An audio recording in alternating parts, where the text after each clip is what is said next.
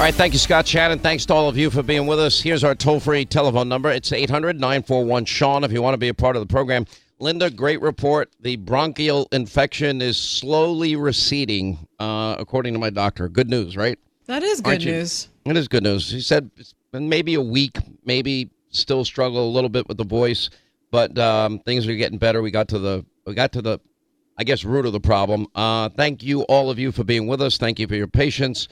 800-941-SEAN, our number. We got a great show. Colonel North coming up in our next hour. We've got more examples of what is chilling and absolutely repulsive and disgusting, rampant anti-Semitism, bigotry, hatred, not only worldwide, but in this country. And by the way, in a lot of our universities. For example, you have a Hamas supporter at Cornell now threatening to rape and to behead Jewish students. How come this person has not been discovered, arrested, and put in jail? Cornell University put on high alert after a series of horrendous anti-Semitic messages, including threats to rape, gun down Jewish students on campus and behead their babies, posted on a public forum. This is an Ivy League institution. They said campus cops were taking precautions. They had alerted the FBI to a potential hate crime after F Israel graffiti was scrawled onto campus sidewalks. But it's only a series, these vile threats now that have been made throughout the weekend on Cornell's, what they call Greek rank forums, which rank fraternity and sorority chapters, et cetera. Why are we not finding these people? Because why do I suspect if they were, tiger moms like Linda showing up at school board meetings demanding age-appropriate material be taught their kids, that it would be a much bigger deal at that point. You have the left, which has controlled America's colleges and universities. They have inundated academia going back to the 1960s. This is where hippies have gravitated towards, I would argue, because in part being a professor is not exactly, if you get tenure at a good university, the hardest job in the world. Is that a mean thing to say, Linda? No, not at all. I think it's true. But the campus is once the home of, the anti-war movement and other movements. But anyway, we have at the University of Massachusetts an Amherst lecturer refusing to condemn Hamas is now offering free legal representation to anti-Israel protesters, including those that called for terrorism against Israelis and yelled, "Kill yourself," to police officers. They had a sit-in, I guess, at this university on their campus, and this trial attorney offered free legal support to any student protesters. Now, the New York Governor Hochul has launched an investigation into anti-Semitism on New York college campuses. A little late, Governor. You're a little late to the party because it's been happening again and again and again. New York police do have a person in custody for the Cornell anti-Semitic threats. I meant to update that, too. But this is happening. It's not just here. This is worldwide. I never thought in my lifetime this would be a topic of discussion on this program. I never thought that this would be a thing. I never thought with the 8 to 10 million illegal immigrants Joe Biden will have facilitated into this country illegally, aided and abetting in the law breaking. I never thought that we discover 659 of these people showing up at the border are from Iran, 538 from Syria. I never thought that we'd have thousands between, special interest aliens from the Middle East, China, and Russia, thousands more. I never thought America would be so stupid as to allow the communist Chinese to buy thousands and thousands of acres of ranch and farmland. I never thought that we'd live through a time where they would buy land near our military installations. I never thought for 8 days that the communist Chinese would go, totally free with a spy balloon flying over our military installations without consequences. I never imagined Russia would take out our drones with no consequences.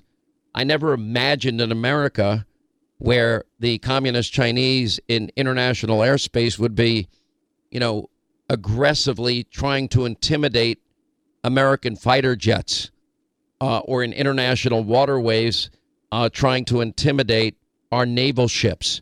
But it's all happened under Joe Biden. How is this happening?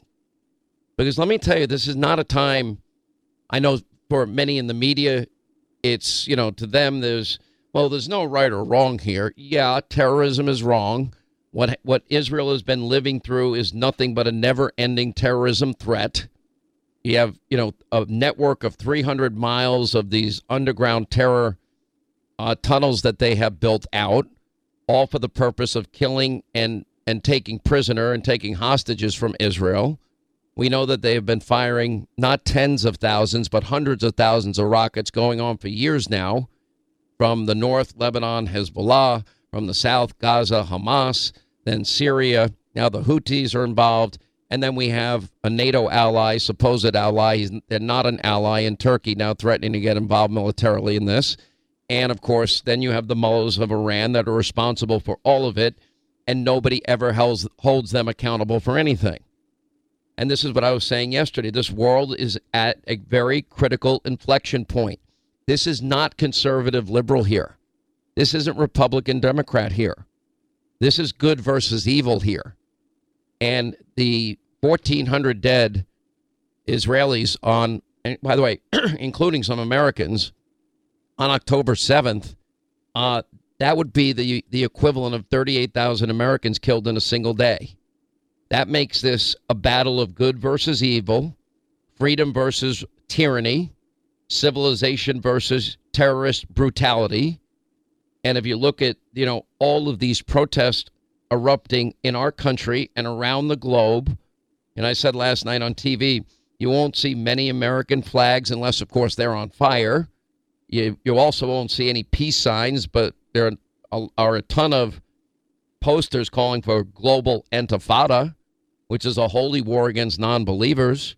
You're going to hear demands for Israel to have a ceasefire. Thank goodness Bibi's like, hell no, that's not happening. We're going to win the war. And let me pause and stop right here. Israel has now forever got to destroy the threat that is Gaza in the south and the threat that is Lebanon and Hezbollah in the north, meaning they can no longer be firing their rockets into Israel ever. That has got to be the goal. Those tunnels must be destroyed. The people that have been building them, they need to be destroyed. The members of these terrorist organizations need to be defeated and destroyed. And the people that are funding, aiding, abetting, training, supporting, providing munitions, they need to be dealt with too. This is about Israel's very existence at this time. And if you don't understand that, you don't have moral clarity, and it's that simple. And these calls, Israel's got to, they need an immediate ceasefire. No, they need a military victory is what they need. We've seen all these rallies. We've seen all the vile, disgusting, repulsive, anti-Semitic rhetoric. We've seen the swastikas. We've seen the chance for Israel to be wiped off of the map. We've heard the calls for Jews to be annihilated while pretending to be peace-loving victims of oppression. We've mentioned what happened at Cornell. Rape and kill all the Jew women. Jews are excrement on the face of the earth. That's from the University Forum. Another quote, glory to Hamas, liberation by any means necessary. If you see a Jewish person on campus, follow them home, slit their throats, because rats need to be eliminated from Cornell. You see rhetoric from other college campuses all around the country. 31 groups blaming Israel, the victim, and Israel alone for what happened there. The only reason some schools are even beginning to act because their endowment money is at risk. And we have a professor in Chicago posting, quote, Israelis are pigs, savages, very bad people, irredeemable excrement. May they rot in hell. Now, at what point do we now have to take a look? Linda, in all the years you've worked for me, have I ever been using Nazi analogies? I don't use them. No, never. Because I think they have, over the years, they have been overused by people. This, to me, though, is as close to the 1930s kind of rhetoric that I never, ever in my life thought that I would hear. And we better hear it loud and clear, because this is a clear and present danger for good people in this world. And we better have the moral clarity to be on the side of the innocent people, the victims here. And we better have the understanding that the words to wipe Israel off the map are not just words. You know, if you look at the image posted at the Huffington Post, they literally were comparing Jews to Nazis and Gaza to Auschwitz. A Nevada guy was arrested for threatening to kidnap and murder a Jewish U.S. senator. A Foreign Service officer is not going to be fired by the Biden State Department, even though he called Jews the enemies of God. You know, in the Muslim-dominated area of Russia, we saw massive lynch mobs storming a regional airport. Why? There were rumors that a plane full of Jews from Tel Aviv might be landing. They broke into the terminal. They broke onto the tarmac, looking for Jews, presumably to capture and kill. How did the AP and the Washington Post refer to this? Oh, it's just a simple protest. Then you have Erdogan, who's been going, you know, more radicalized year after year after year. By the way, Turkey needs to be kicked out of NATO immediately. And frankly, you know, who was it? Jennifer Griffin pointed this out, and I thought she was dead on accurate.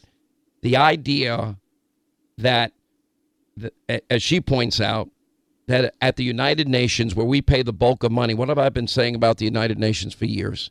They are virulently anti-Semitic, and they've been anti-American for many, many years. Now, guess who takes the chair of the UN Human Rights Council on November 2nd? That would be the Islamic Republic of Iran. Let me repeat, Iran will take the chair of the UN Human Rights Council. This is the same Iran that puts women to death for not wearing a head covering. The same Iran that if they discover you are gay or lesbian, will bring you to a top of a roof of a very tall building, and they will throw you over and murder you. So why liberals are not standing with Sean Hannity here and speaking out against this horrific evil in our time and this existential threat to good people and not having moral clarity is beyond any comprehension that I, as your host, can have. It really is. All right, 800-941-SEAN is our number if you want to be a part of the program. Quick break, right back. A lot of news. Ollie North coming up straight ahead.